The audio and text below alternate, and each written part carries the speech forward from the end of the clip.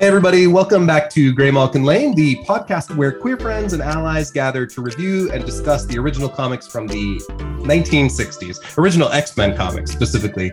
Last week I joined with some of my good friends, Mike and Gabriella, and we interviewed Mr. Juan Ferreira, and we talked about X-Men number 27 called Re-Enter the Mimic, where the X-Men defeated the evil Puppet Master, who's a great Fantastic Four villain full of camp.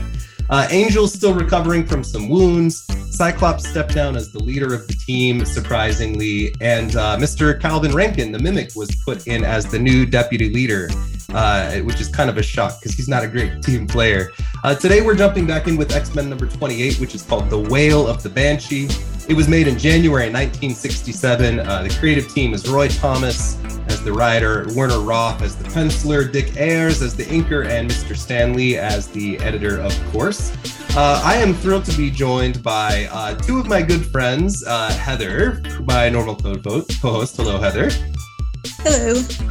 Dylan from House of X is back with us. Hello, Dylan. Hi. And we are thrilled to have Mr. Sean Isaacs or Isaacsi. I'm going to make sure I say it right. Isaacs is good.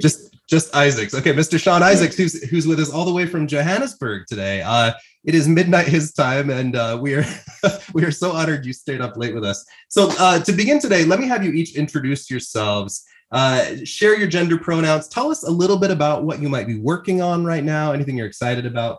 And then the question I have to open our podcast today is, name a character from any media, books, comics, whatever you can think of, whose code name just doesn't make any sense. Heather, do you want to start us off?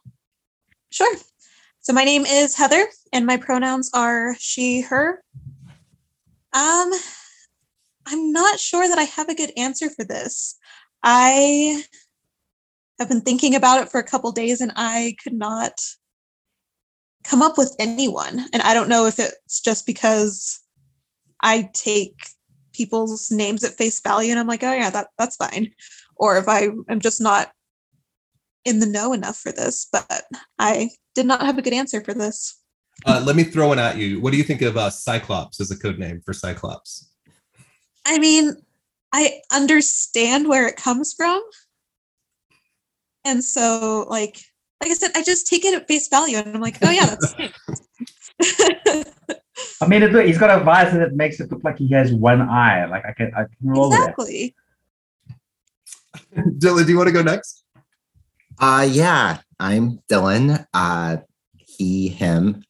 I am always working on my own podcast that is called House of X Podcast.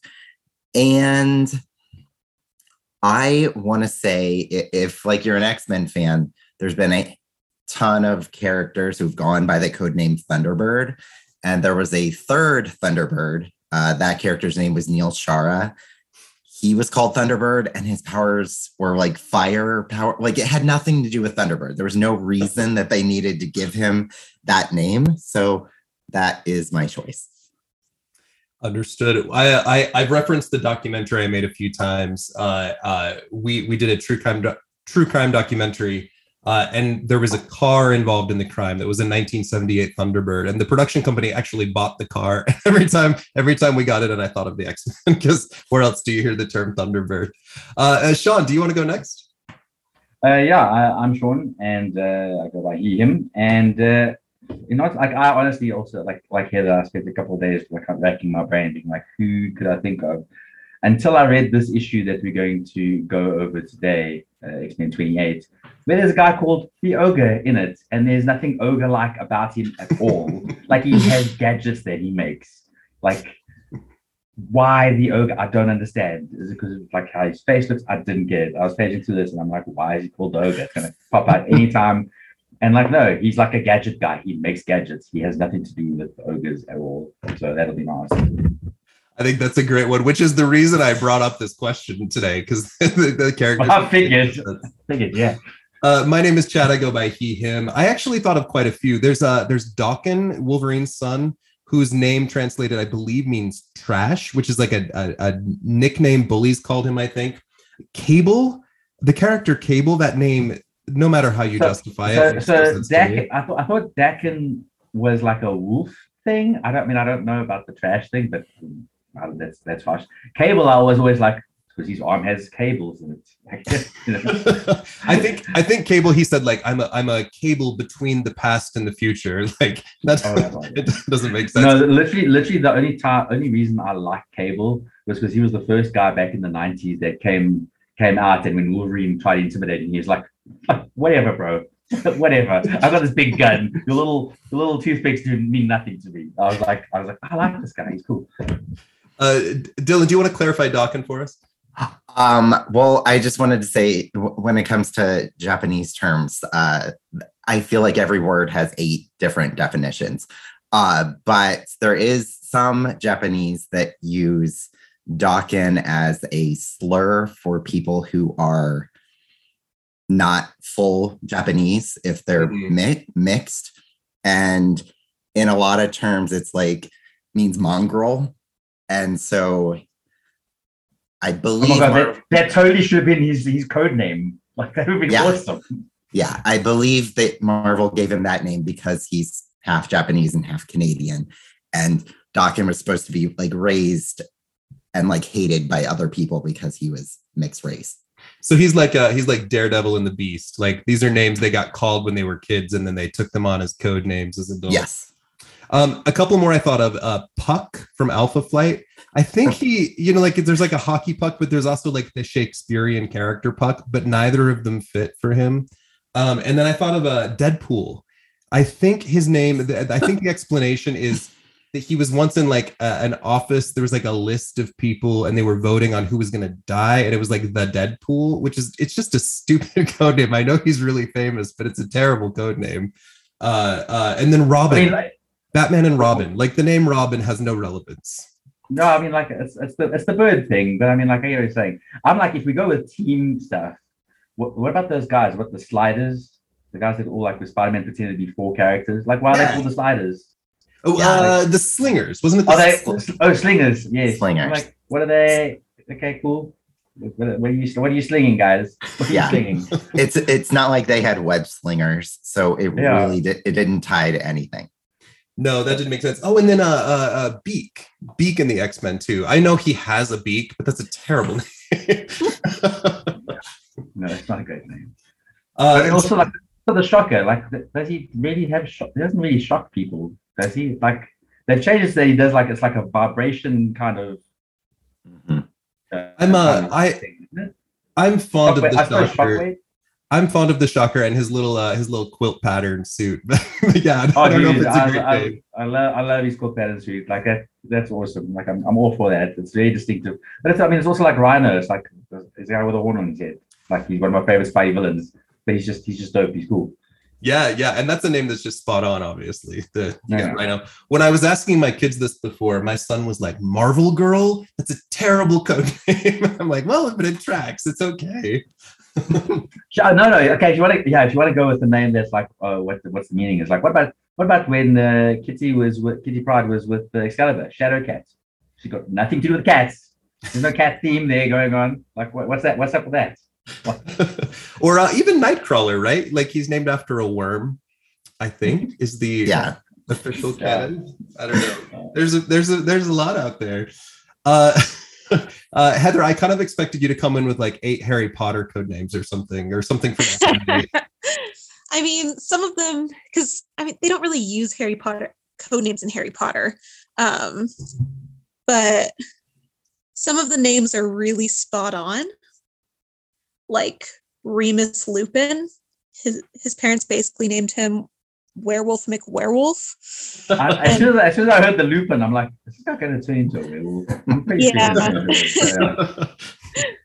And I mean, Remus is also a famous wolf. Yeah, the Romulus and Remus story. Yeah, and they expected him not to get bitten by a werewolf. I don't know. Guys are running a little bit on the nose there. I think we'll have to have another conversation in a future podcast of characters whose real names are just ridiculous. Like the Vanisher is Telford Porter, right? Like we have a list. I think that's like the cool thing. Let's have that conversation sometime too. Oh man, I love like ridiculous names, especially like alliteration, right? So like in my lately, almost every Dungeons and Dragon character I make has his name is like an alliteration of some kind. So like I played a game earlier today where the character's name is Gil Guilfoyle. And like whenever he thwarts someone, he's always like, "You've been Guilfoiled." That's his thing. I love that. Sean, what an honor to have you here. I've been a fan of your art for some time, and I've been doing this podcast for 6 or 7 months now. But every time I'm meeting someone who I'm a fan of, I'm like, oh my God, like it's so incredible to sit and meet with you. Now, before you came on today, in preparation, I went and did kind of an in-depth read through of all of your Marvel work, and just watching your style and some of the things that you've gotten to do and putting it kind of all in one place was really impressive as a fan, watching the type of work you're doing. So I'd like to ask you some questions about some of your work, if that's okay. Tell me a little about how you got into comics and art first, and then we'll jump into some of your Marvel work.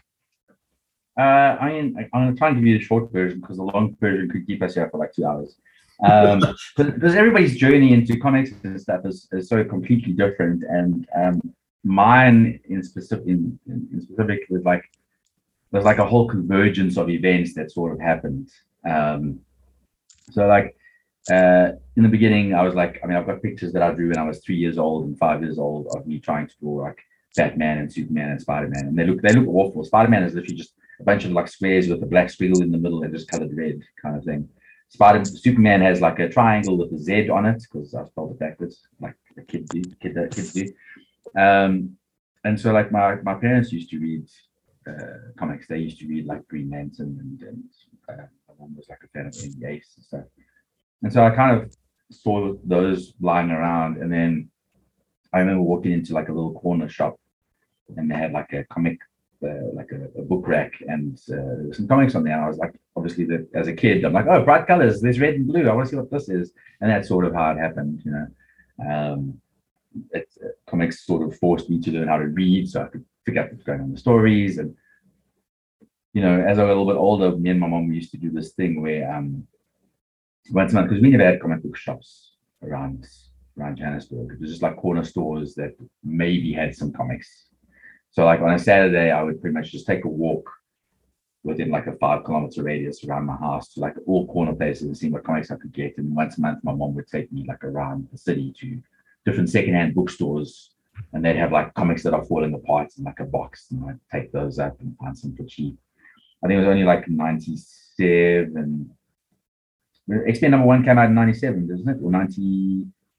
Oh goodness, the second series. I feel like it was 92. I feel like I might be off. I think it was 92 though. It might be 92.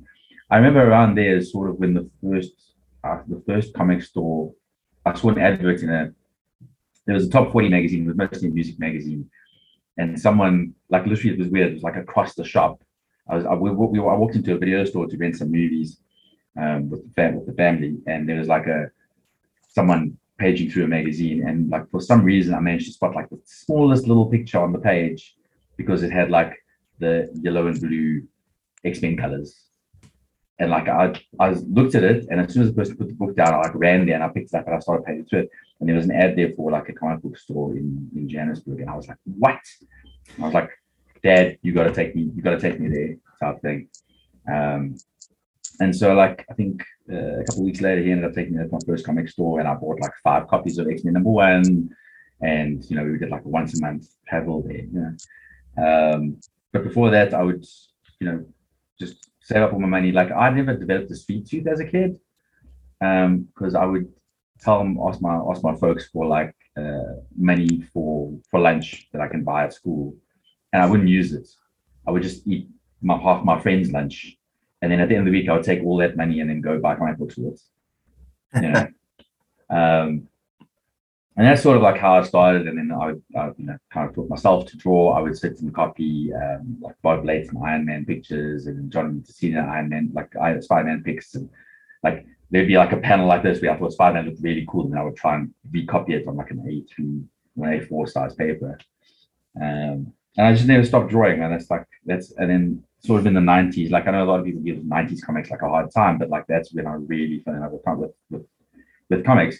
Like my love was there from Teen Titans and New Teen Titans, because it was like Dick Grayson and Roy Harper were the two characters. Like I saw myself as those characters type thing when I read those comics because they were also like kids, and so I really liked. And they were like two sides of the type of thing. There's the Dick Grayson, like responsible, kind of team leader, and he's trying to do the right thing. And then there's like Roy Harper, who was like, oh man, I kind of want to be like him because he's like cool, he's cocky, he's just like, oh, nothing can beat me kind of thing. And so I used to associate those characters, and I liked them a lot. And there were those, and then obviously the New Warriors as well. I'm a big fan of New Warriors. But then those issues like 275, 268, like those Jim Lee Uncanny X-Men issues and the Bagley Spider-Man issues, those really like brought my love for comics to like a whole new level. Before that, it was like Byrne Perez, Alan Davis were like the big guys from me, and then Jim Lee came in, and I was like, oh my God, what is this? What was your first work at Marvel? My first work at Marvel was Thunderbolts. Mm-hmm. I did 2 issues of Thunderbolts. So, okay, I know I'm rambling on you. I'm sorry. You're great. So the comic thing, my story is kind of interesting in that, like, I tried to, like, after high school, I wanted to, like, I was always adamant I wanted to draw comic books. There's no internet. Well, the internet was just sort of starting. And the plan was, because my family's, we've never been wealthy or anything like that, and we couldn't get enough money for a plane ticket for me to come over to the States to go to Comic-Con to show my work, right? So it was just like, how can I make this happen? And the plan was I was going to apply for a job as a camp counselor and maybe like teach arts at summer camps, and then on the off seasons try to get to cons to show my art to editors and try and get work. And so, because South Africa it was very difficult. Like, we have agencies here, but like the correspondence between here and the camp guys, they said could take like months. You send in your resume, and they kind of look it over, and then they kind of get back to them, and then they have to get back to you. So it could take a while. But so I went there, and they said there is an open day on the Saturday where you could basically get hired on the spot if you get impressed, because the guys from overseas all came over for the open day, and if you could impress them, you could basically get hired on the spot. So I was like very excited. I was like, this is it. I'm going to impress them. I'm going to tell them I can do this and do this. And that was a Saturday. And on this Thursday, my father arrived home and said he had lung cancer, and if I could just take over the family job while he goes through therapy and that stuff. So that never happened. So pretty much, like, since I was like 19, I've been looking after the family and, just kind of doing that. So that got postponed for like a long, long time. And then, I ended up working day jobs and putting myself through graphic design college so I could just do something artistic, because I've had some really awful jobs. Like, I worked in a sex shop for a while. I was one of those guys that I've got stories, I'll tell you. I was one of those guys that used to walk around to people's cars and look for like holes in their windscreen and ask if I could fix it for a couple of bucks, But I managed to put myself through college, and I managed to get some work doing some graphic design stuff, and worked at 2 different companies for about 8 years together. And then in 2010, I lost my job. They just kind of let go of like 20 people in the company, and they were like, they call us in on the Wednesday, and they're like, hey, so Friday's your last day, and we can only pay you half my salary. Okay, bye. Like, that's pretty much how it went. And at that point, I just kind of thought to myself, like, listen, I've been very unhappy just doing design work and trying to do comics on the side, off time and whatever. But I try to be a positive person wherever I go, and just kind of, look on the bright side of things and try and spread it and try and hope the universe kind of pays me back. And so I just thought, like, the universe is just kind of telling me I'm not meant to be here right now. I'm wasting my time.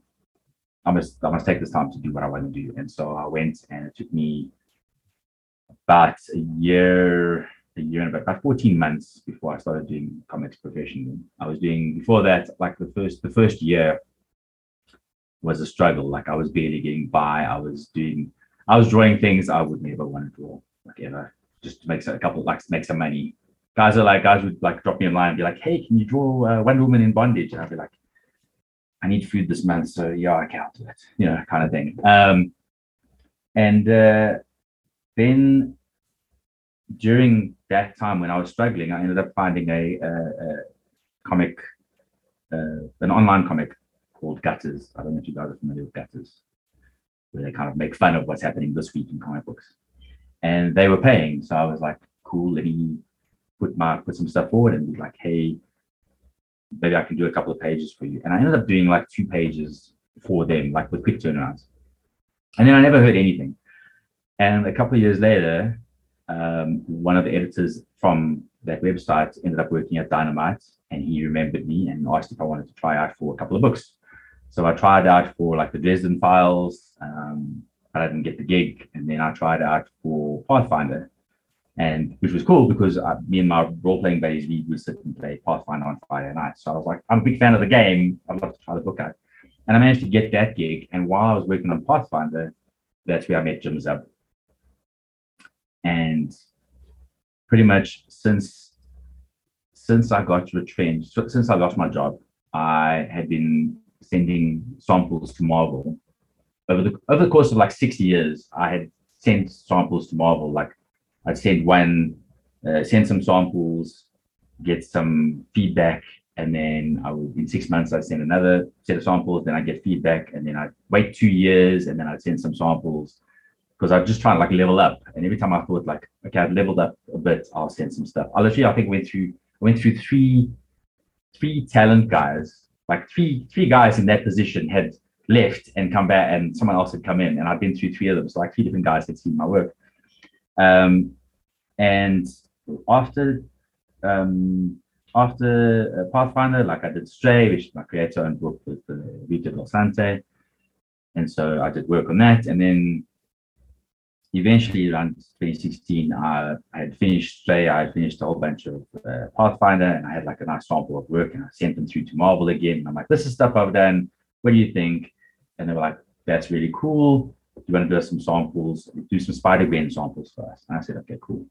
And I picked it up, but then sort of around about that time, a lot of advertising work came in, and I said to the talent guys, like, listen, this might take a while for me to get these pages because I'm swamped with actual work now, but I'll get them to you. And like they said, listen, just take your time, just give us your best work. And it took me about 6 months to finish 5 pages because I was really busy. And sort of when I had finished those samples, Jim Zub had finally, his career had gone around, and he was now working for Marvel and working on Thunderbolts. And he had like, I think the guy that was on Thunderbolts was taking a break or something. I'm not sure. And they were like, wanted to get a filler artist. And he put like a couple of people's names forward, and one of them was mine. And so they came to me and they're like, hey, do you want to try this out? Because we're hearing your name from Jim, who enjoyed working with you a couple of years back, and you've just submitted some samples that the talent coordinator is showing around, and people seem to like it. So do you want to give it a try? So like my name was sort of coming at 2 different directions for 2 different reasons that happened over the course of like 6 years from different places. And they gave me a shot, and I did that before I even finished that first issue. They offered me an exclusive because they like my work, and I'm pretty easy to work with. And so that's why I say it. Like, it's a very long story because there's all these different things. It's not like I showed up at a place and the guy gave me a job. You know what I mean? And so I blame. I won't blame. I'm not saying. I think it's just because my thing is never be an asshole, be a dick to people, because you never know what's going to happen. Try and be memorable, bring something positive to them, and like down the line it might pay off because they'll be like, you know what, that was kind of cool, and like, you know, stuff happens. You know, absolutely. I think we often forget what a hustle it is to try to make it big. You get a gig and then you fight for the next gig and you fight for the next gig. You mentioned the New Warriors, which is kind of a composite of young heroes from across, Marvel that were brought together unexpectedly. You had a chance to do a book like that with the Champions. Working with Jim Zub, you get kind of a composite group of different heroes. And you did kind of an epic run. You got to show them saving the polar ice caps from the Master of the World, and Captain Marvel and Alpha Flight come in, and the Man-Thing. You got to do an incredible, for our X-Men fans, an incredible issue of a school shooting in which Goldballs, of all people, is shot, and Spider-Man and his friends are kind of dealing with it, Miles Morales. You also got to completely redesign the kids in like medieval gear in like an alternate world. Tell me a little bit about this magical run of the Champions that you did. It was really incredible. It's really interesting. When I started, when I was offered Thunderbolts, the biggest thing that draw for me was I get to draw Winter Soldier. Like I don't really care about the other characters. Like Atlas, I kind of like I can't dig Atlas from when I read the original run of Thunderbolts and stuff. But the other characters, I had no real connection with them. I was like, I get to draw Winter Soldier. This was like shortly after Captain America and Winter Soldier had come out, so I was just like amped for Winter Soldier. And in the 2 issues of Thunderbolts I drew, he shows up in the first issue. He shows up in the last panel of the book, and I was like, oh geez.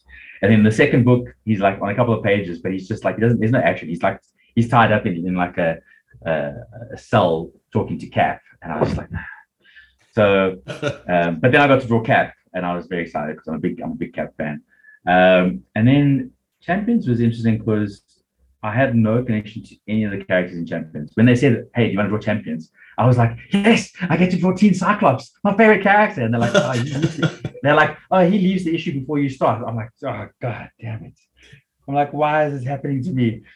So I had no connection with these characters like at all. I mean, I knew of them and stuff, but they're like the younger characters, and like there's no memory of me following these characters for many years. And so I started drawing it, and I was like, okay, I'll just do the best I can. But like by the second issue, I was just so enamored with these characters now. I was just like, I get them, Jim is so great at writing teen heroes as well, and it just felt like I was working on New Warriors and Teen Titans at the same time, but it was a different book. But all of the things from the Teen Titans and New Warriors that I loved were all getting channeled into this book, and I was loving it, And even though I got to like work on Fantastic Four and stuff shortly after that, like I kind of miss those kids.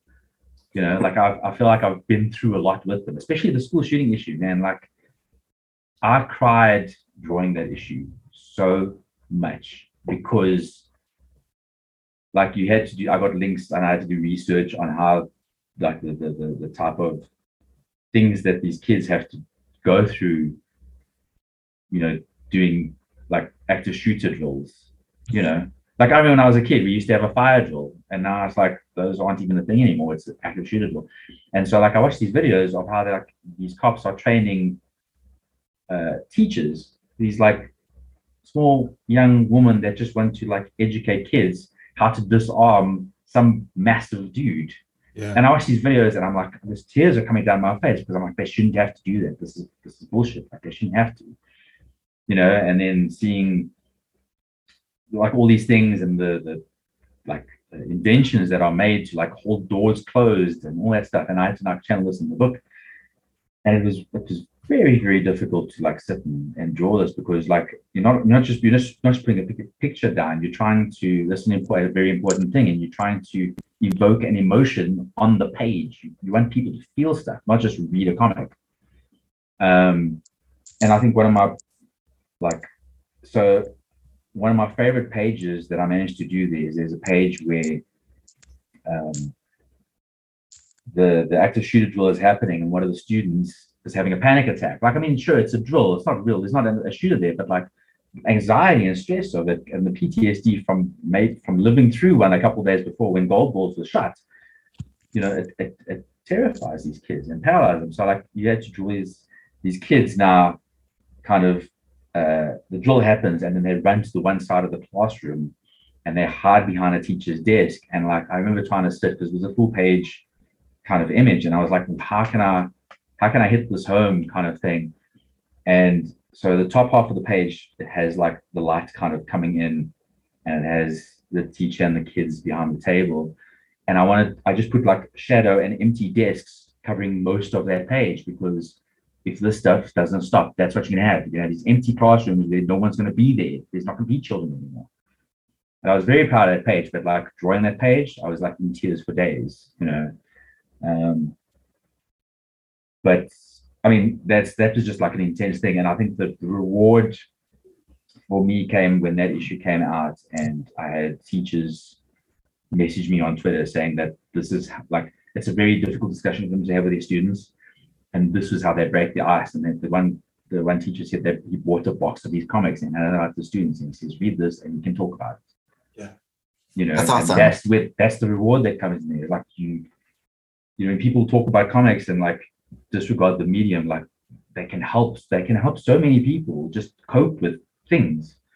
You know, they're meaningful, and you know, I was just glad that I was able to contribute to something that could help someone.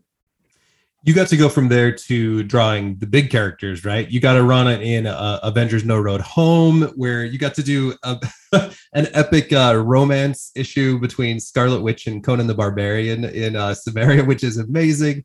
Also, for our X-Men listeners, Sean got to draw a lot of our X-Men favorite X-Men characters in Uncanny Avengers, also with Jim Zub, where you see kind of a team combination of mutant characters with Avengers characters kind of fighting together for the greater good.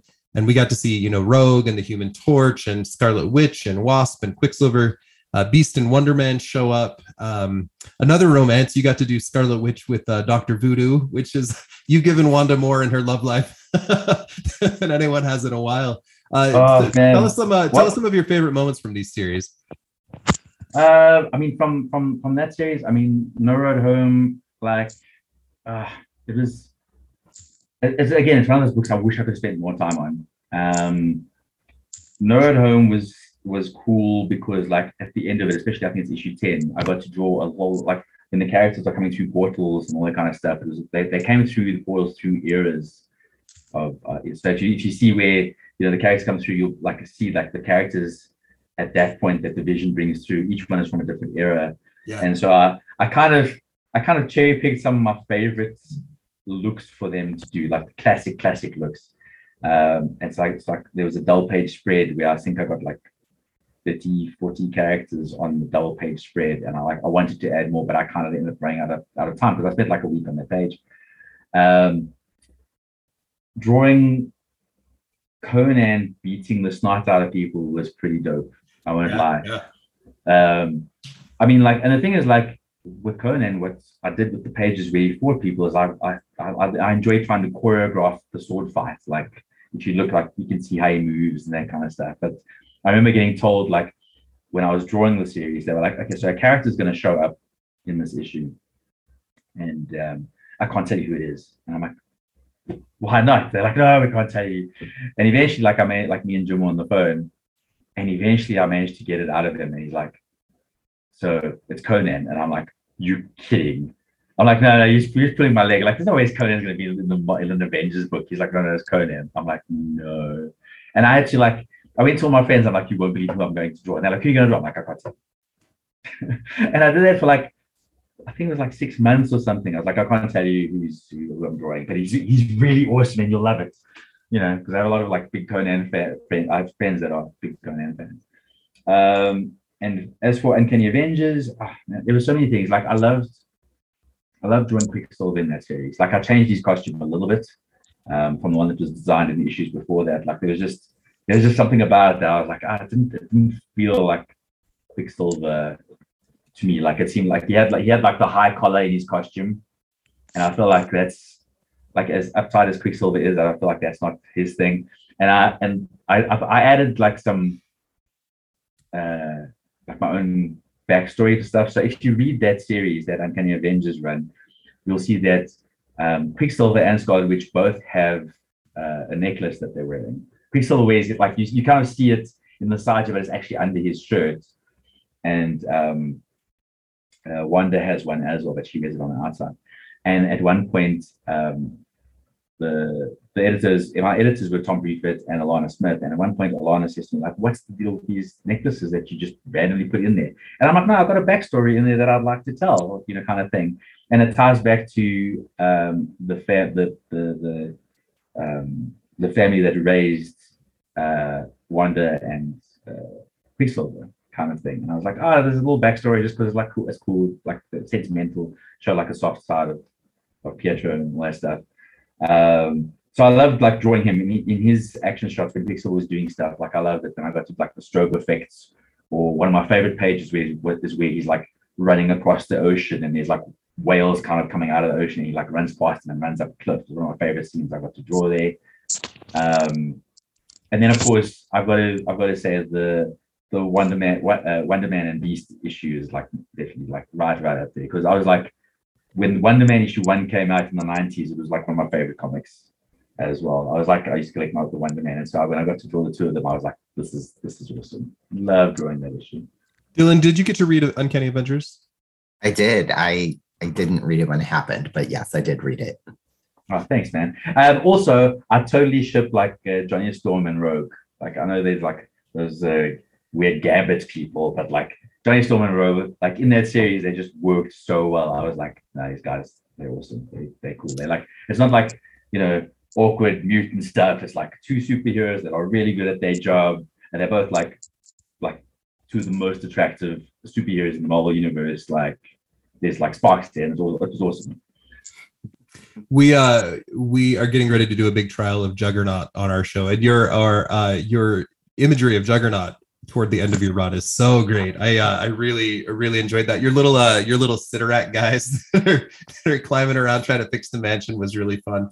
And who hasn't Johnny Storm slept with? We had Leah Williams on a few weeks ago, and she basically said it was canon that he even had sex with Doc. And so I mean, dude, Johnny Storm, you know what I love Johnny. I love Johnny so much because he was the first superhero in the Marvel universe. I don't know about DC, but in the Marvel universe, where he was like, you know, everybody's like, oh, I got these powers, there's all this responsibility and all this angst, and it's like, I just want to live a normal life. He was like, I've got superpowers, I'm a freaking superhero, this is the best thing, my life is amazing. And I was like, yeah, that's kind of how I would roll. I can relate to that. That was him, and I was like, that's the guy, you know. And if you look back in Contest of Champions 2, you can see Johnny Storm and Rogue kind of having a bit of a flirty thing way back then, because the two of them were racing each other, like flying. They were doing flying races and all that kind of stuff. So when I loved Contest of Champions 2. So when they would like sort of like a will they, won't they kind of thing, I was like, yeah, I'm all in for this. I'm all in. Well, Sean, you're. Also like, sorry, I don't want to interrupt. But also with the Johnny Storm sleeping with the Darken thing, I was just like, you know what? Even myself, as a full-on heterosexual guy, I have my man crushes. I mean, there are exceptions where I'm like, you know what? You get a couple of drinks in me, and Chris Hemsworth will be in trouble, man. I will climb that mountain. You know what I mean? Like, and Simu Liu as well. Those are two very attractive guys. And I'm full heterosexual guy, but I know when there's hotness, you can't deny it. You know what I mean? I love a straight man who can admit a man crush. That makes me. Yeah. Your work, Sean, is beautiful, and for everybody who wants to look up Sean's current work, there's been some recent work on Fantastic Four, a current series called Fantastic Four Life Story. Some of my favorite moments: the Thing battling Hulk on his honeymoon. Really beautiful work, man. One of the highlights of my career there thus far. I won't lie. Really incredible. It's a stunning issue. Heather and Dylan, do you guys have questions for Sean? I feel like I've been talking a lot, guys. I feel really bad. I just wanted to say real quick that one of the recent things that you did work on was the art for Guardians of the Galaxy. So you got to redo the brand new look for Hercules. How cool is that to get to make a look for someone that's so important? Oh, okay. So I didn't work on the Guardians of the Galaxy, but Hercules showed up in No Road Home, and I got to do his design right at the end of the book, which again, it kind of sucks a little bit because the same thing happened with Amadeus Cho when he became Brawl. I designed his look, and I got to draw him for like one issue before I didn't get to draw him again. Hercules, I got to design his look. He shows up at the end, so I get like a cool splash of him doing that, and then I don't get to draw him again. And then I was working on the normal Fantastic Four series, and I got to design their new look, but I never got to draw it because then I went on to Fantastic Four Life Story. So it's very interesting. You get to design these things, you're like, yeah, but I don't get to draw. That's all I got. Like, I get to draw something else. But Hercules was cool, man. Like, the brief for his design was to try and make him a more mature Superman-like figure, like a space Superman. And so I was like, trying to make him a bit older, gave him like the racing stripes in his beard, which I thought were cool.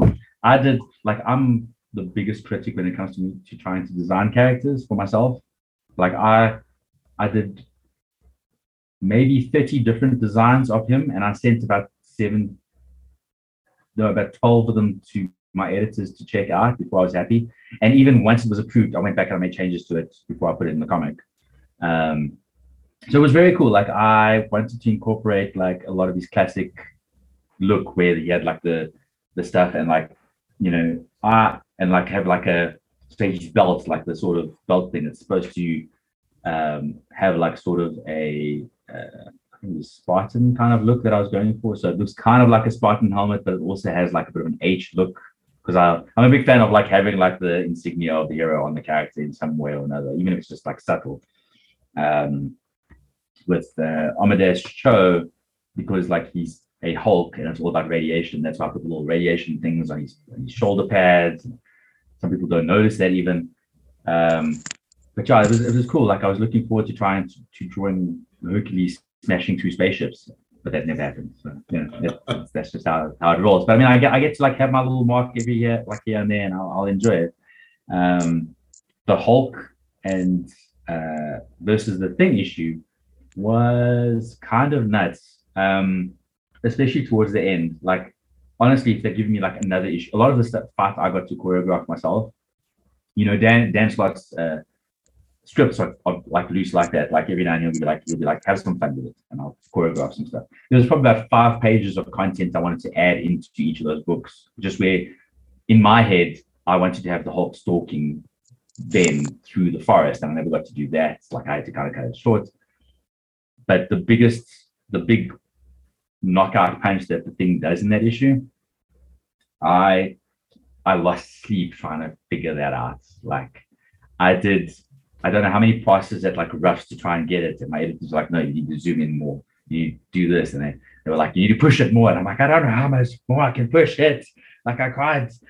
Like I would sit there like lying in bed in my head, just trying to visualize this thing. And eventually I put it down and I loved how it came out. I got a lot of flack on the internet for that, eh? There's this incredible two-page spread of the Thing punching Hulk, and like basically his rocky exterior coming off because he's punched the Hulk so hard. It's really beautiful work, man. Really incredible. Sean, I'm a huge fan. I'm excited to see what you have coming forward. If we're okay, can we move into today's issue? Everybody feel prepared for X-Men number 28? I have critiques on this on this book. We have some thoughts. Let's begin with our thoughts on the cover. We have the wail of the Banshee. We have Banshee kind of swooping in, looking very ghost-like as the X-Men kind of hold their ears and scramble away. We've got a mention of the ogre in the bottom corner. What were you guys' thoughts on this cover? Was it effective? Did it draw you in? Yeah, I was drawn in. I especially like it more so after reading the issue, because there's always the fact of so many comic book covers actually like have nothing to do with anything that happens in the issue. So like for once, this is something that like this did happen in the issue, because they could have messed up and like put Angel there, but Angel was hurt. And so he really wasn't in the issue. Like they could have done a bunch of things that made no sense to the actual interior, but this did happen in the book. So I like that. For any modern fans going back, this does not look like the Banshee that you know and love from Generation X and other places. It's kind of shocking to see the Mimic on the cover instead of the Angel. A lot of people don't even know who the Mimic is in the modern readers, but it's a great cover. Sean, did you enjoy this cover? Yeah, that was cool. Like it really draws the eye. Like if you're walking down an aisle and you're looking at a whole rack of comics, you'll definitely be drawn to it. The red and the contrast between the red and like the white and green of Banshee is very eye-catching. So I thought it was really cool. The only thing that throws me off is Mimic, to be honest. I'm like, he's a member of the team and he would have fit in so much better. Like I don't know if they must have done that on purpose to make him not fit in because of what happened.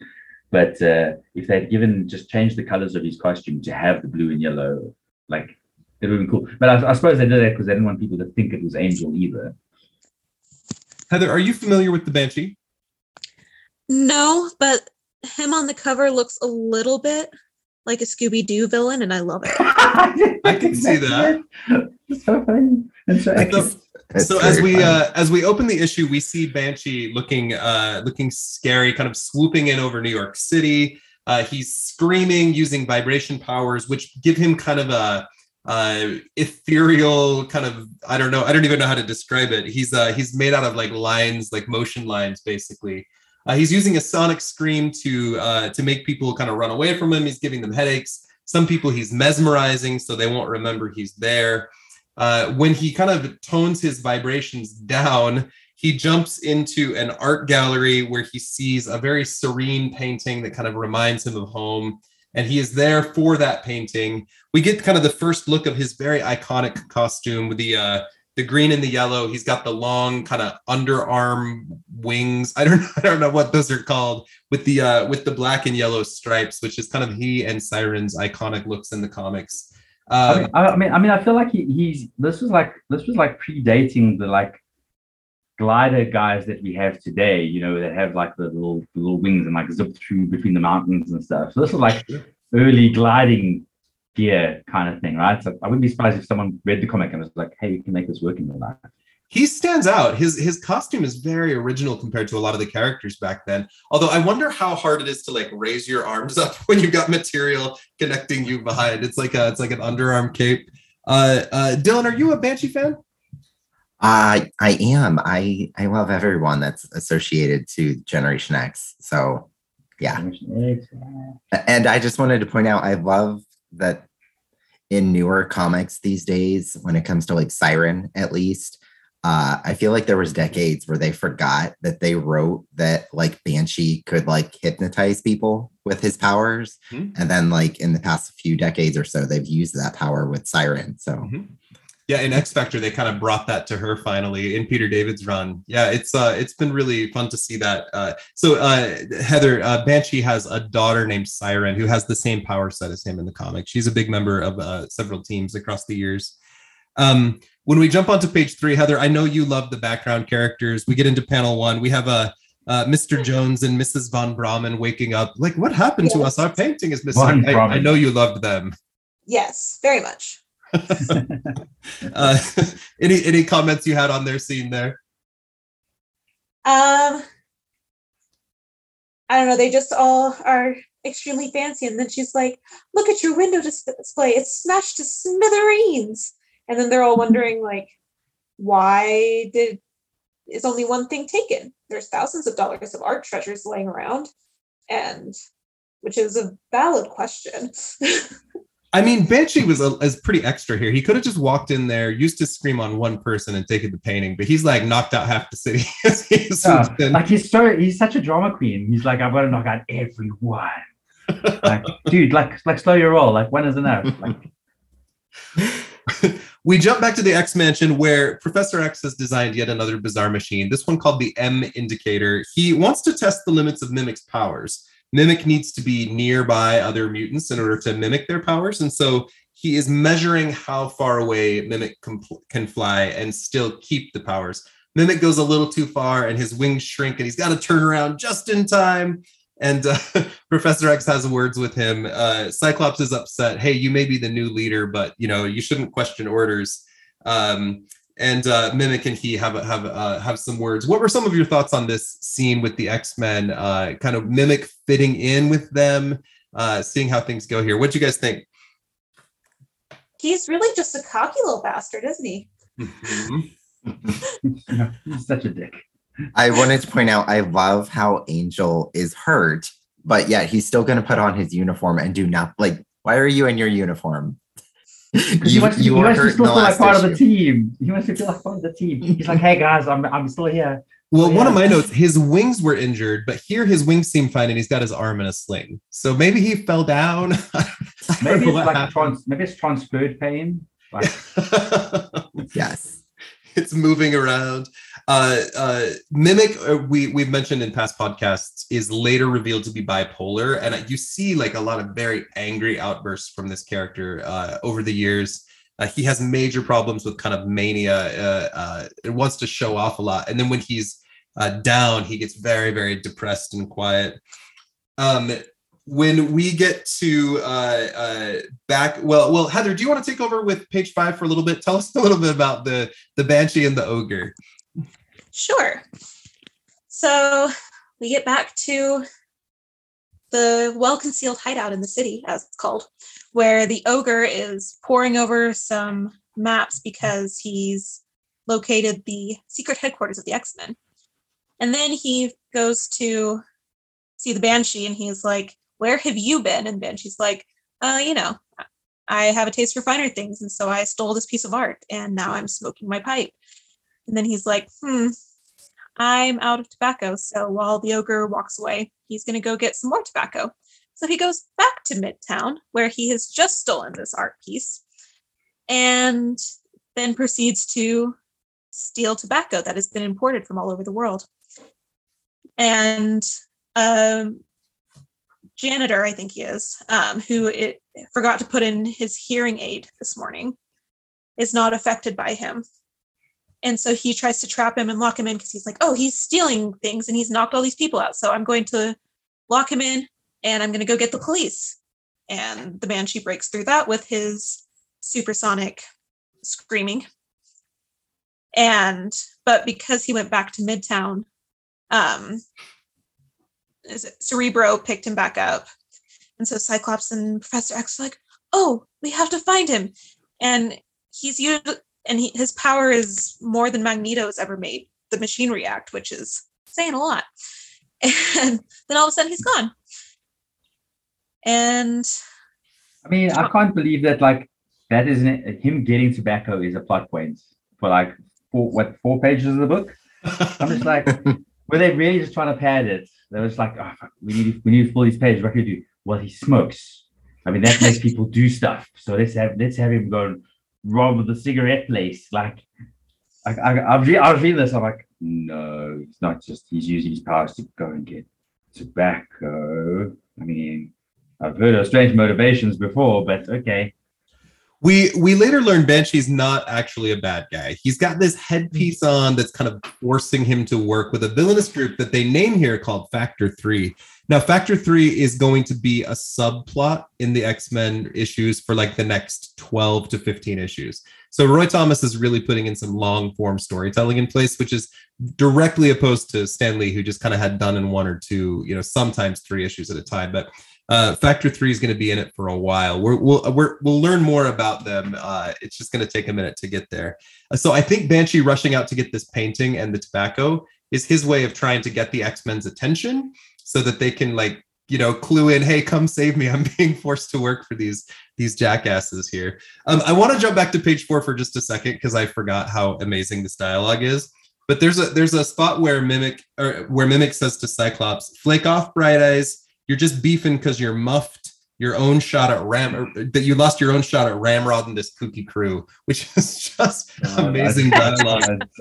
And Cyclops says, "I warn you, you're riding for a fall, a hard one. There's a little homoerotic." It's all throughout this book, man. It's not even. It's all through this book. Yes, it's a bit much. I mean, you're like, "Eesh, guys, did you?" You kind of want to say, did any of you guys actually just talk to each other with this dialogue and see how it sounded? I feel like they are. That's like a Big Bang Theory thing with was Raj. It's like, oh yeah. Do you listen to yourself when you're saying these things? We think the Banshee's design. Well, I think the Banshee's design is pretty iconic. What did you guys think of the ogre? His costume, his character. Makes no sense to me. No, yes, I get the gadgets, but I'm like, the name just ruins everything, and it's just the design is what is those on his chest? I don't know. I like that he has a different body type, but the costume itself and the headpiece and the pink and purple color scheme is just I hate it so much. Yeah, no, I agree 100%. The body type is dope. It's cool. I agree with that whole color thing. I just wanted to mention before, because I can't remember what episode it is that I was on the first time on your show, Chad, but the villain wore purple and pink too, and they looked very much like Magneto. And then I know from early X-Men, like I think it's Changeling also has purple and pink. Mhm. So like they had one color scheme for their villains. Yeah. You were on X-Men 9 where they met the Avengers, and Lucifer was the villain. Yeah, he's Yes. this is another terrible design. Heather, did you like the ogre's costume? I mean, it seems to favor functionality over fashion more than anything. But I do agree about the color scheme. But I think that the different body type, like you were talking about, I really think that that's part of where his name comes from. Because they keep making references to his body. And so I think like the writers keep making references. And so like the bulky villain or the slightly obstreperous ogre and things like that, like the writers keep mentioning that. And so I really do think that that's part of where his name comes from. Sure, that makes sense. He's hard to take seriously. Yeah. He's not someone I sympathize with. When we get to the scene where Banshee's robbing the tobacco, I love the man who has his hearing aids out, so he's not affected, and he like just locks him in and does nothing. Banshee just like blasts through it with a sonic scream anyway. But there's something kind of charming about that little interaction, I think. Heather, take us to Metro College with Jean Grey on page 8. So Jean and Ted are sitting out on the grass. Yeah, What did I say? Ted Roberts is kind of a recurring background character, like a little love interest for Jean at school for these. Because I'm like, who's this guy? This random, like just. He's in the field. He's a bit character in the '60s. Jean Grey's been flirting with him for several issues. Okay. Gotcha. And he's reading a letter from home and talking about how his brother Ralph is the family pride and joy, and he's real salty about it. But then the radio cuts him off before Jean can learn why Ted drives himself so hard. And then the radio is talking about the mental blackouts that have happened twice in Midtown Manhattan, and because of, the Banshee having a taste for the finer things of life and having to go steal an artwork and some tobacco. So she's like, maybe it's the mutant menace that Professor X has been expecting. And Ted is also real salty about that for some reason. He's like, there's more to that news story than meets the eye. I hope someone looks into it. And which is super random for a random citizen to be saying. But Jean's like, don't worry, Ted. I have a hunch someone will, and soon, which is foreshadowing. Ted is a character who puts a lot of pressure on himself. He's an English major, psych minor. He's a triathlete. He keeps referencing this mysterious brother who he's trying to measure up to. And we will meet that guy. He'll turn out to be a supervillain because, I was about to say, is Ted going to turn to be a supervillain? Because he's clearly like the guy that's like, I can't live up to everybody's expectations. I must turn bad. Kind of thing. Not Ted, but he has a brother who is a minor villain who appears in X-Men and Hulk comics over the years, named the Cobalt Man. We'll see him in several more issues. You guys can look him up. Dylan, do you know who the Cobalt Man is? I think I do. Like it kind of rings a bell, but I'm not getting a visual. Yeah. He's relatively kind of obscure, and we're not going to see him for a while still. He's still got a few issues before he shows up. Now, when we jump back to page 9, we've got the ogre using a lot of tech. He is not a mutant. He's kind of a weapons guy. He's got a pyro projector. He's got a rocket ship that doubles as a submarine. He's got propello boots. He's got repello rays. He's got all kinds of things that he's going to use. But there's a big plot that he's using. He and Banshee have been sent by Factor 3 to try to kidnap Professor X. We're never really told in this issue why, but their goal is to basically draw the X-Men into a trap so they can get Professor Xavier. So they're launching this into effect. These two villains are quite the little pair. Sean, what did you think about the Banshee and the Ogre working together through these pages? I mean, like it is, I like the layouts of these pages, to be honest. I can't get over how Banshee's face is drawn. It's kind of freaking me out a little bit. I'm just like, who's this guy? Like, is he part, monkey? I don't know. Like, I was actually gonna mention that towards the end, or like when we it gets worse towards the end. It gets way worse. Yeah. I wanted to be like when he went to go steal the tobacco. Like, I don't understand. Like, every character in this book, there's maybe, if you just look at logistics of faces, there's like maybe an inch between your lip and your nose, and that's normal for humans. But Banshee in this book, there's like 5 inches between his lips and the nose. And yeah, instead of a 5 head, he has a 5 lip. I don't know. Yeah. Yes. Exactly. Yeah, it's a strange appearance. It was very strange, and like I remember when I looked at Banshee's look, I was like, why has he got headgear going on? And I felt like, and then eventually I'm like, oh, okay, now I get it. Yeah, it was cool. Like I like that they kind of work together, but not really. Banshee's acting kind of strange. I like that, like the technique they use, especially for the time, to make Banshee look, his vibration form makes him look kind of ghostly, which is like reinforces the whole Banshee look and stuff, which is pretty cool.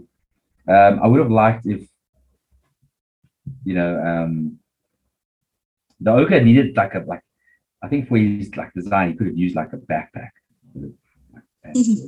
Sure. But yeah, otherwise these pages were cool.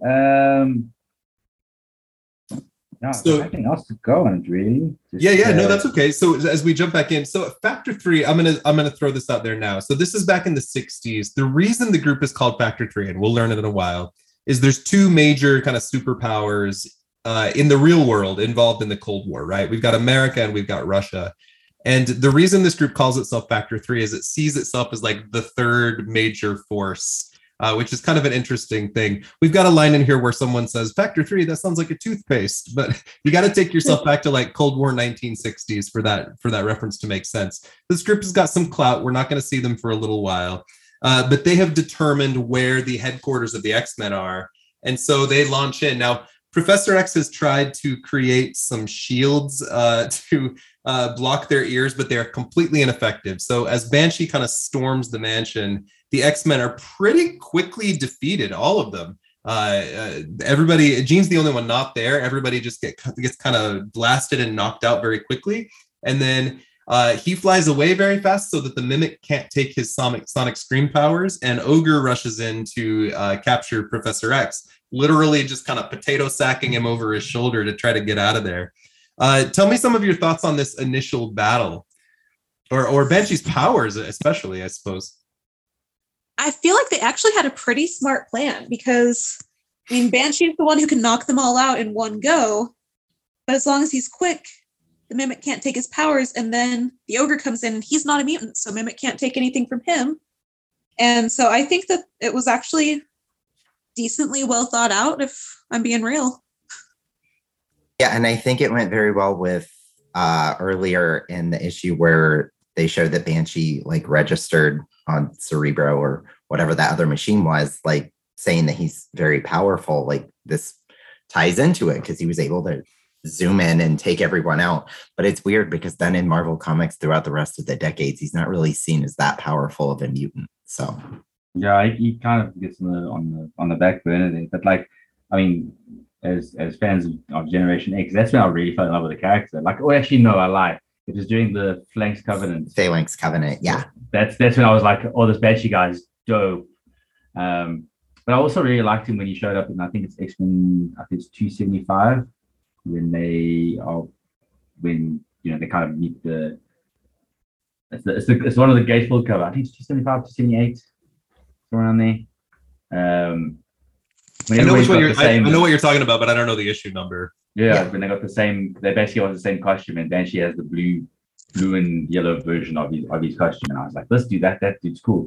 The first time I ever met Banshee in the comics was a black and white issue. Actually, it was printed, I think in black and white, and it was during the time he had throat cancer or something. And I was just like, oh, this guy's kind of.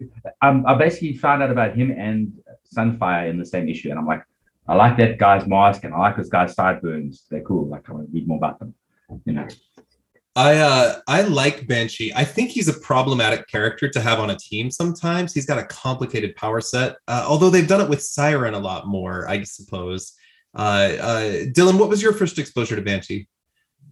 I think it was Generation X when Okay. I was younger. So, or the Phalanx Covenant. Yeah, same thing.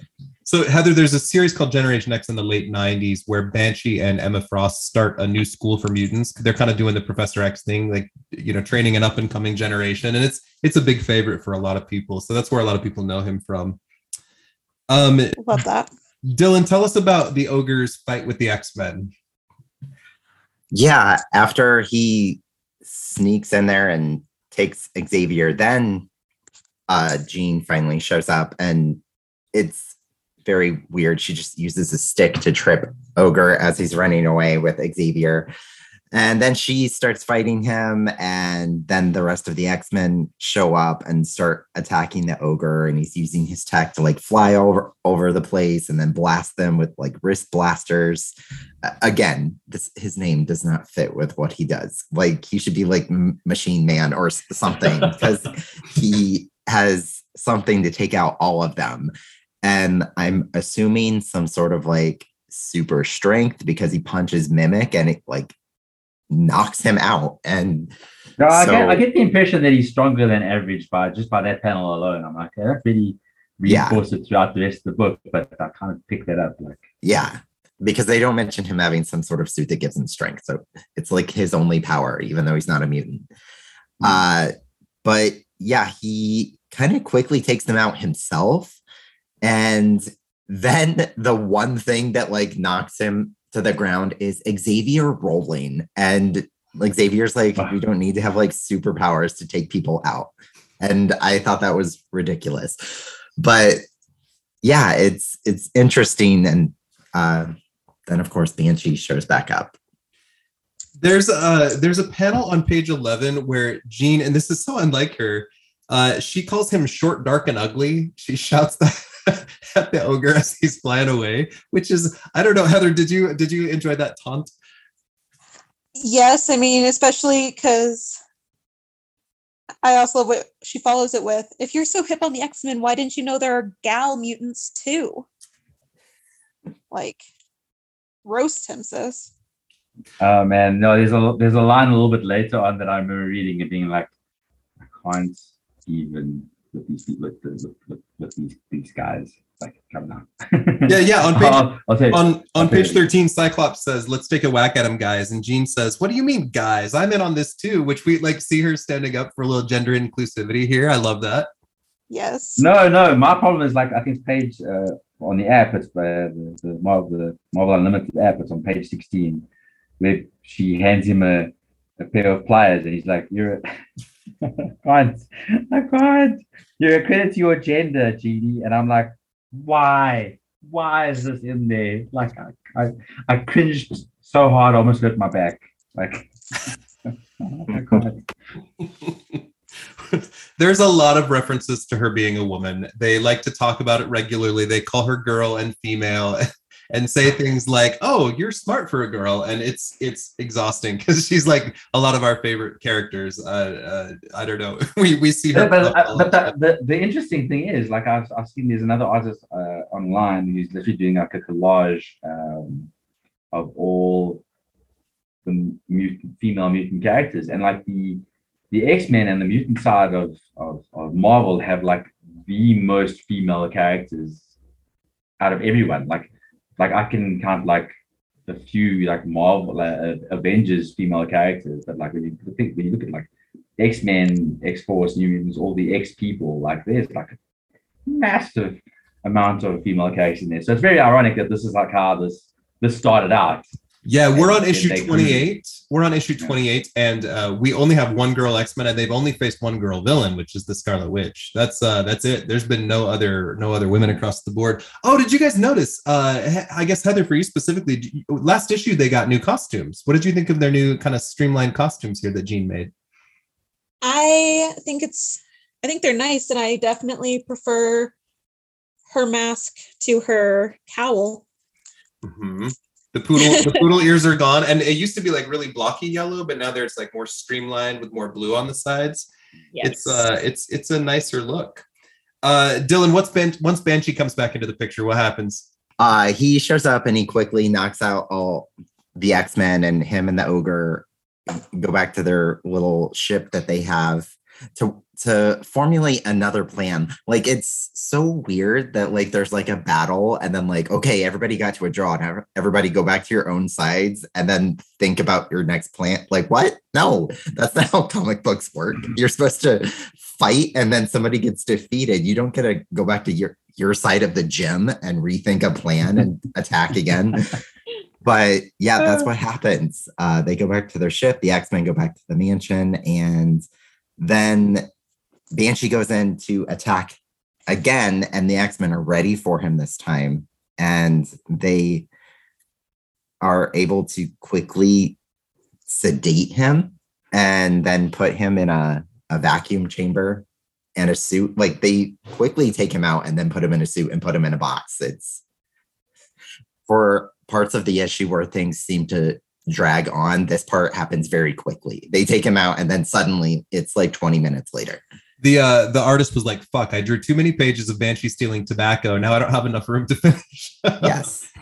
The fight scene. We get this ridiculous Professor X has analyzed Banshee's powers, which has allowed them to make like ear shields. They're putting wax in their ears to block his powers, which that's a good plan, I suppose, but it seems very rushed. Like it's a good thing the villains went away so that the X-Men could create their new ear shields.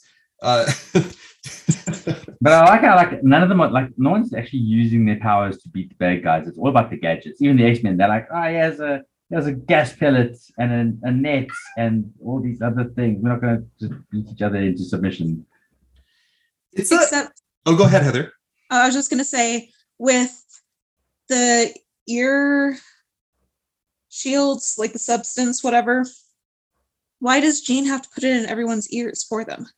Because it says, Jean, will you apply some of the substance to my own ears now, please?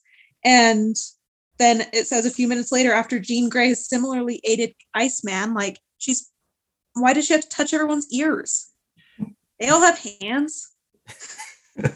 This is also the scene that Sean referenced where Jean's telekinetically handing Beast what she says are pliers, but it's actually a screwdriver. Yeah, I'm like, even that they got wrong. I'm like, did you do it on purpose just to make her look bad? Like, yes. And Beast says, you're a credit to your gender, Jeannie. And on my page, I just wrote the words, fuck off, Beast, because I don't need you. We also see Mimic kind of razzing Professor X on these pages. He calls him Chrome Dome and Skinhead, which I don't think the other X-Men could get away with. He's calling Charlie out for being bald, which is ballsy. I don't know. This man can shut your brain down. There's some boldness. I do think the X-Men used really amazing teamwork to get Banshee captured. It's quite impressive, this containment device that they've placed him in. Although he just looks ridiculous in his little gray containment suit floating around in there. He just looks really stupid. Sean, did you enjoy these pages with these battles? No, I thought they were cool. I was just always like, why is Jean putting like this massive like circular puck thing in her mask and then like a putty on Xavier? I'm like, don't you guys have the same stuff? But like you've got to put like the whole container in your mask. Wow, they're just gonna put like that didn't make sense to me.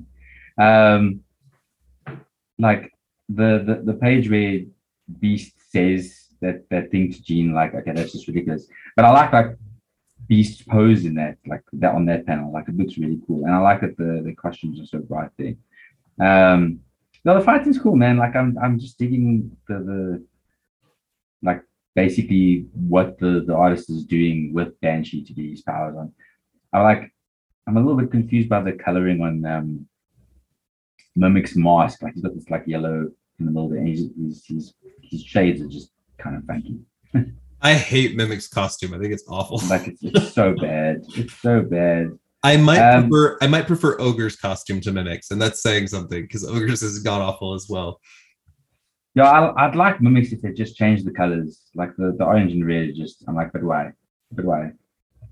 and the giant letter M. It's repellent to me. Ogre sneaks back into the mansion with a giant Repello gun, which is frankly pretty ballsy. He's determined to kill the Banshee at this point, and Banshee knows because he can read lips through the glass, which is maybe a modern writer can remember that Banshee can read lips. But Cyclops quickly destroys Ogre's gun, and Ogre tries to get away. He jumps out. What happens? The Mimic takes Banshee's powers. It finally happened, and he zaps. Yeah, because the Mimic was around them long enough to get it. Yes, like, you know, it's strange that like his powers are like that in this issue. Like he doesn't just get powers within the vicinity. Like he has to, like, you know, rev the engine a little bit and be like, yeah, okay, almost there. Like timers, it's just like ticking. It's like it's not a fast acting absorption thing that he's got going on. Yeah. Ogre hits Mimic with a couple of wrist rays, and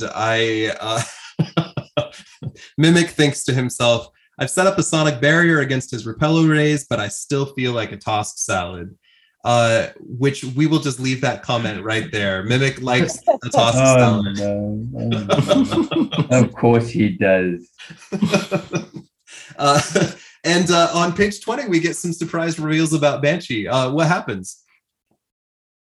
Well, I mean, we find out he's a good guy. Actually, he's being controlled by the ogre. I mean, like, I feel like the ogre could have just controlled him if he just withheld any tobacco from him and said, like, you can have a smoke if you do work for me, kind of thing. And also, he looks like he's from Banshee. Ends up looking like someone from like a Dr. Seuss thing on the last page. Like, it just freaked me out. Yeah, like he's like, are you going to ruin this Banshee? Are you going to ruin Christmas for everyone? Like, yeah, he looks like a Who. Yes. He does look like a Who so much. It's almost like the artist was really trying hard to distinguish Banshee as Irish, that he leaned into the characteristics hard enough that it comes across almost as a caricature. It's very strange. So Factor 3 has put this domination headband on Banshee that will blow up if he tries to betray them. So he's been using his powers this whole time to try to get the X-Men to, but the ogre had to be defeated before they could get the headband off. Dylan, do you have a domination headband? No. What? Maybe I could swear I used to sell them when I worked in that sex shop that time. Oh yeah. Yeah. I mean, I might have other things, but not a headband. We get to see Banshee back later. He eventually kind of rejoins the team in the future issues, actually. And he becomes kind of a long-term ally of the X-Men. Again, his daughter, Teresa, who becomes Siren. So this is the introduction of a long-time fan favorite character in Giant Size X-Men. When Storm and Nightcrawler and Wolverine show up, Banshee's part of that team there too. So he's a character that we see a lot through the mythos, but he doesn't tend to be anybody's favorite, except in Generation X, where frankly he takes kind of a background role most of the time. Emma Frost kind of dominates him not with a domination headband, although she could, but she tends to take most of the story time away from Banshee, I feel like. Emma Frost does not need. Oh, go ahead. Heather first, and then Sean. I was going to say Emma Frost does not need a domination headband to dominate anyone she wants. No, I mean, she doesn't even need her power. She literally has to walk into the room and it happens. Let's just get real. No. Like, I think it's been a long time since I read Generation X, but I remember like Banshee had like 1 or 2 issues that were just like we got to like show off and flex a little bit. I can't remember the exact issues or what happened. I just remember that's why I kind of dug in, because he got to do a couple of things. Well, we even saw a version of Banshee in X-Men First Class, right? Yeah, there was a crappy version there. Yes. It wasn't great, but he made it. No, the worst version was Havoc in that movie. Like Hula Hoop Man, like, come on guys, his powers are very basic. You could have made that no problem, but then he has to do these energy hula hoops. I was just now like, we'll have to have a whole separate podcast about me ranting about X-Men movies. We'd have a lot to say, I think. Now, this is for all of you. I'm going to presume none of you have read this, but I can't guarantee it. So in the late 90s, Kurt Busiek launched a series called The Thunderbolts, which is a group of villains trying to reform. We've seen it done a lot of times since then.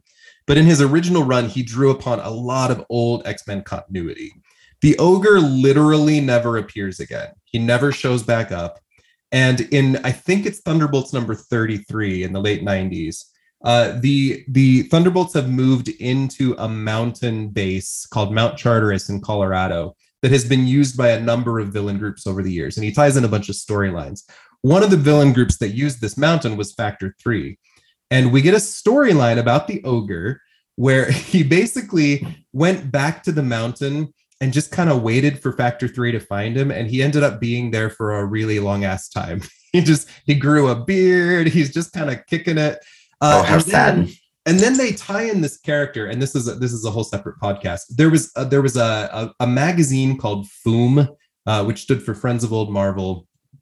And there was a promise, I think it was in the 70s, there was readers could write in and create comic book characters. And the winner of this contest would make it into a Marvel issue. And it never happened. They announced the winner was this bizarre character created by a kid named Humus Sapien, and he never made it into an issue. And so when the Ogre was reintroduced at Mount Charteris, they also brought in this character, Humus Sapien, who had won this contest like 20 years before. And Ogre and Humus Sapien have this kind of series of issues with the team, and then they go off into another dimension together. So the Ogre never appears for like 30 years, and then they tie him in with this old archaic character. So if you want to know more about the Ogre, look up the Thunderbolts number. I think it's numbers 33 and 55 are the major relevant issues. But it's really fun. I adore anytime writers take in old characters and dust them off. It makes me happy. But you'll never see the Ogre again anywhere else. No. What happened was after this, the Ogre went to the mountains, and for the past 20 years, he just tried to figure out how he could get his code name to work with his outfit. Yes. In his purple and pink, because who doesn't want an Ogre who's purple and pink? That's purple and pink, and has gadgets. If you guys think about this issue, what was your single favorite moment or single favorite most ridiculous moment? For me, it's Professor Xavier doing the log roll. He's tied up on the ground. He just rolls and knocks the Ogre over, even though he could zap his brain because, telepath. Instead, he just rolls on the ground and knocks him over. That's my single favorite if I had to choose one. For me, I'd say it's so ridiculous, but just like every scene where it's just Banshee sitting smoking. I'm just like that's the thing. He's just like, whenever he's not like flying around in his like ghost Banshee form kind of deal, like vibrating form, the artist is drawing him smoking. Like I think that what my favorite was where he's like, oh no, I've run out of tobacco. I'm just like, and I'm like, oh no, this is gonna be a plot point, isn't it? So it's gotta be that. I'm just like, it's one of those like plot twists that I'm like, oh god, I never saw this coming. I would agree with the whole tobacco thing in Banshee, but mine's for a different reason. Like, why does he smoke or like tobacco so much? Because I feel like his lungs are needed for his powers. And it just seems like an oxymoron. Because he's Irish. Heather, what was your favorite moment? I think it was probably when Jean appears and she's like, why didn't you know they're gal mutants too? Just because that's just ridiculous, but I also stan. No, exactly. 100%. You can come in there and just pwn that dude. Next issue, we have the Mimic versus the Super Adaptoid. The Super Adaptoid is a robot that has all of the powers of the Avengers, and the Mimic is the guy that has all the powers of the X-Men. And it's kind of a crazy fun issue. Tell me some of your thoughts just on the cover as we look ahead.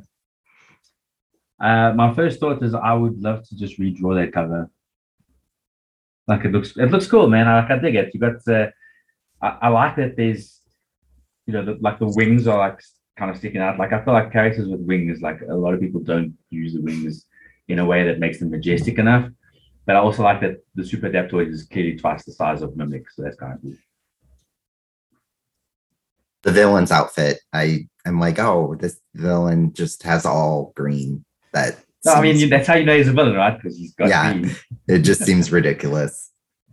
I like that the action is simplified a little. We had a long run where they crammed so many characters onto the cover, but in this we get one major battle between two characters, and then the X-Men's heads kind of off to the side. Heather, did you have any thoughts on the cover? Just similar to yours. I was just thinking how clean it looks comparatively to what we've been seeing recently. It's just it's not as chaotic. They still get most of the characters in there, but it's not as chaotic as a full-on fight scene involving everybody. And next issue, we get to see some of the plot lines or the characterizations of these characters start to advance a little bit, which is nice. It's been in a holding pattern for a little while.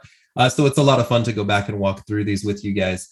I hope you guys had fun reading this today. Going back to the 60s books is always fun, especially when we get to see the first appearance of a classic character. Next week on Graymalkin Lane, we're going to be back with the really incredible novelist Tristan Palmgren, who's written books featuring Domino and Outlaw, and has a book coming out starring Elixir and Anole in a little while. We're really excited to have Tristan joining us. Sean, you are wrapping up Fantastic Four Life Story right now. What can we look forward to from you coming in the next few months? Anything that you're able to tell us? I literally just finished Life Story on Friday. I don't know what I'm doing yet. I pretty much just said it's been like a very rough year. Like I started Fantastic Four Life Story like a year and 2 months ago, and it's like 6 issues, 30 pages each. But like during that time, like I got COVID, I had a lot of deaths over the past year and family drama, and it's just been really rough. So like the last couple of issues, like we had to get help in with some art and stuff because I was just working through burnout through the last couple of issues. So I just told them like I need like a week break just to kind of get some admin done, like tidy up the workspace and just kind of rest my wrist because it's been killing me, and just kind of try not to draw anything for like at least a week, and then kind of ease into something else. And I think they'll probably give me a bit of a break between Christmas and New Year before I start really diving into stuff again. So I don't know what's next. I know there's some things that I'd like to do.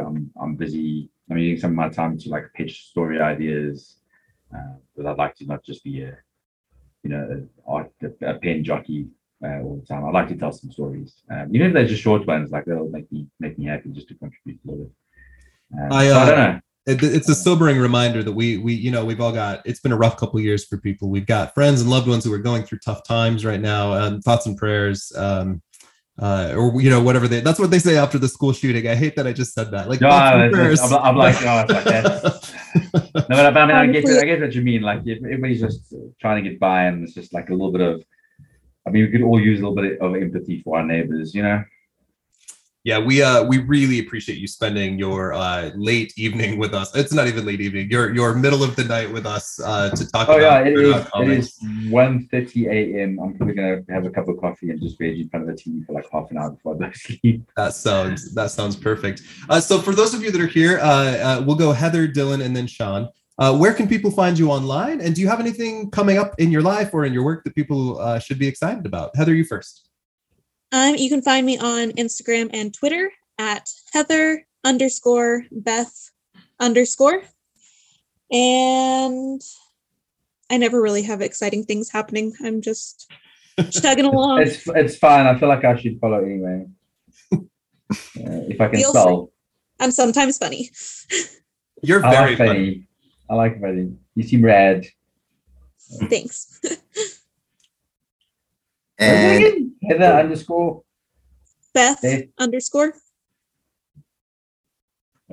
I'll send it out. I'll send a link to you, Sean. Oh yeah, okay, that's why it makes it easier. Then I'll follow both the three of you as well. And then Dylan? Everybody can find my podcast on Instagram and Twitter if you just type in House of X podcast. And my podcast came from a Facebook group of the same name, House of X. So if you're on Facebook, go and join that. We talk about X-Men stuff all the time. I'm in that group. It's fun. And I love your podcast. And Sean, where can people find you online if they'd like to follow your work? I mean, just Google search Sean Isaacs and you'll find me in all the places. I used to be a lot on DeviantArt, but I don't think I've been on there for a few years. Otherwise, it's Sean Isaacs on it's on Twitter at Sean Isaacs. On Instagram is also at or the Sean Isaacs or Sean Isaacs. There's no alias or anything. It's just easy. I just thought I'd do that so that people can find me easier. It's the easiest way to do it. And you can find Grey Malkin Lane on Instagram at just Grey Malkin Lane, or on Twitter at Grey Malkin P like podcast. I'm posting there regularly. I keep my own social media private just because I got kiddos, but I'm regularly interacting with people through the both Twitter and Instagram. Feel free to reach out. Dylan and Heather, thank you so much for being here, and Sean in particular, thank you for sharing your talent and your stories with us. I'm a huge fan. I look forward to whatever's coming next. Thanks, man. I'm sorry I talk so much. I do it every time, and I just feel guilty the rest of the night, being like, "Oh my god, I spoke so much." It's from being stuck at home all the time, and you're just like not talking. And I'm like, "Oh, I get to be social for like an hour." Oh, actually, I am not only not upset that you shared a lot, I am very inspired by your story, and I love what you had to share with us today. So please don't waste an ounce of time feeling guilty. Everything you said today was wonderful. I'm thrilled you were here.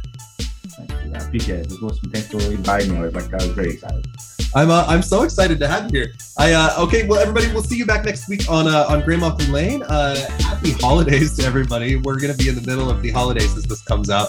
And we'll see you soon with X-Men number 29.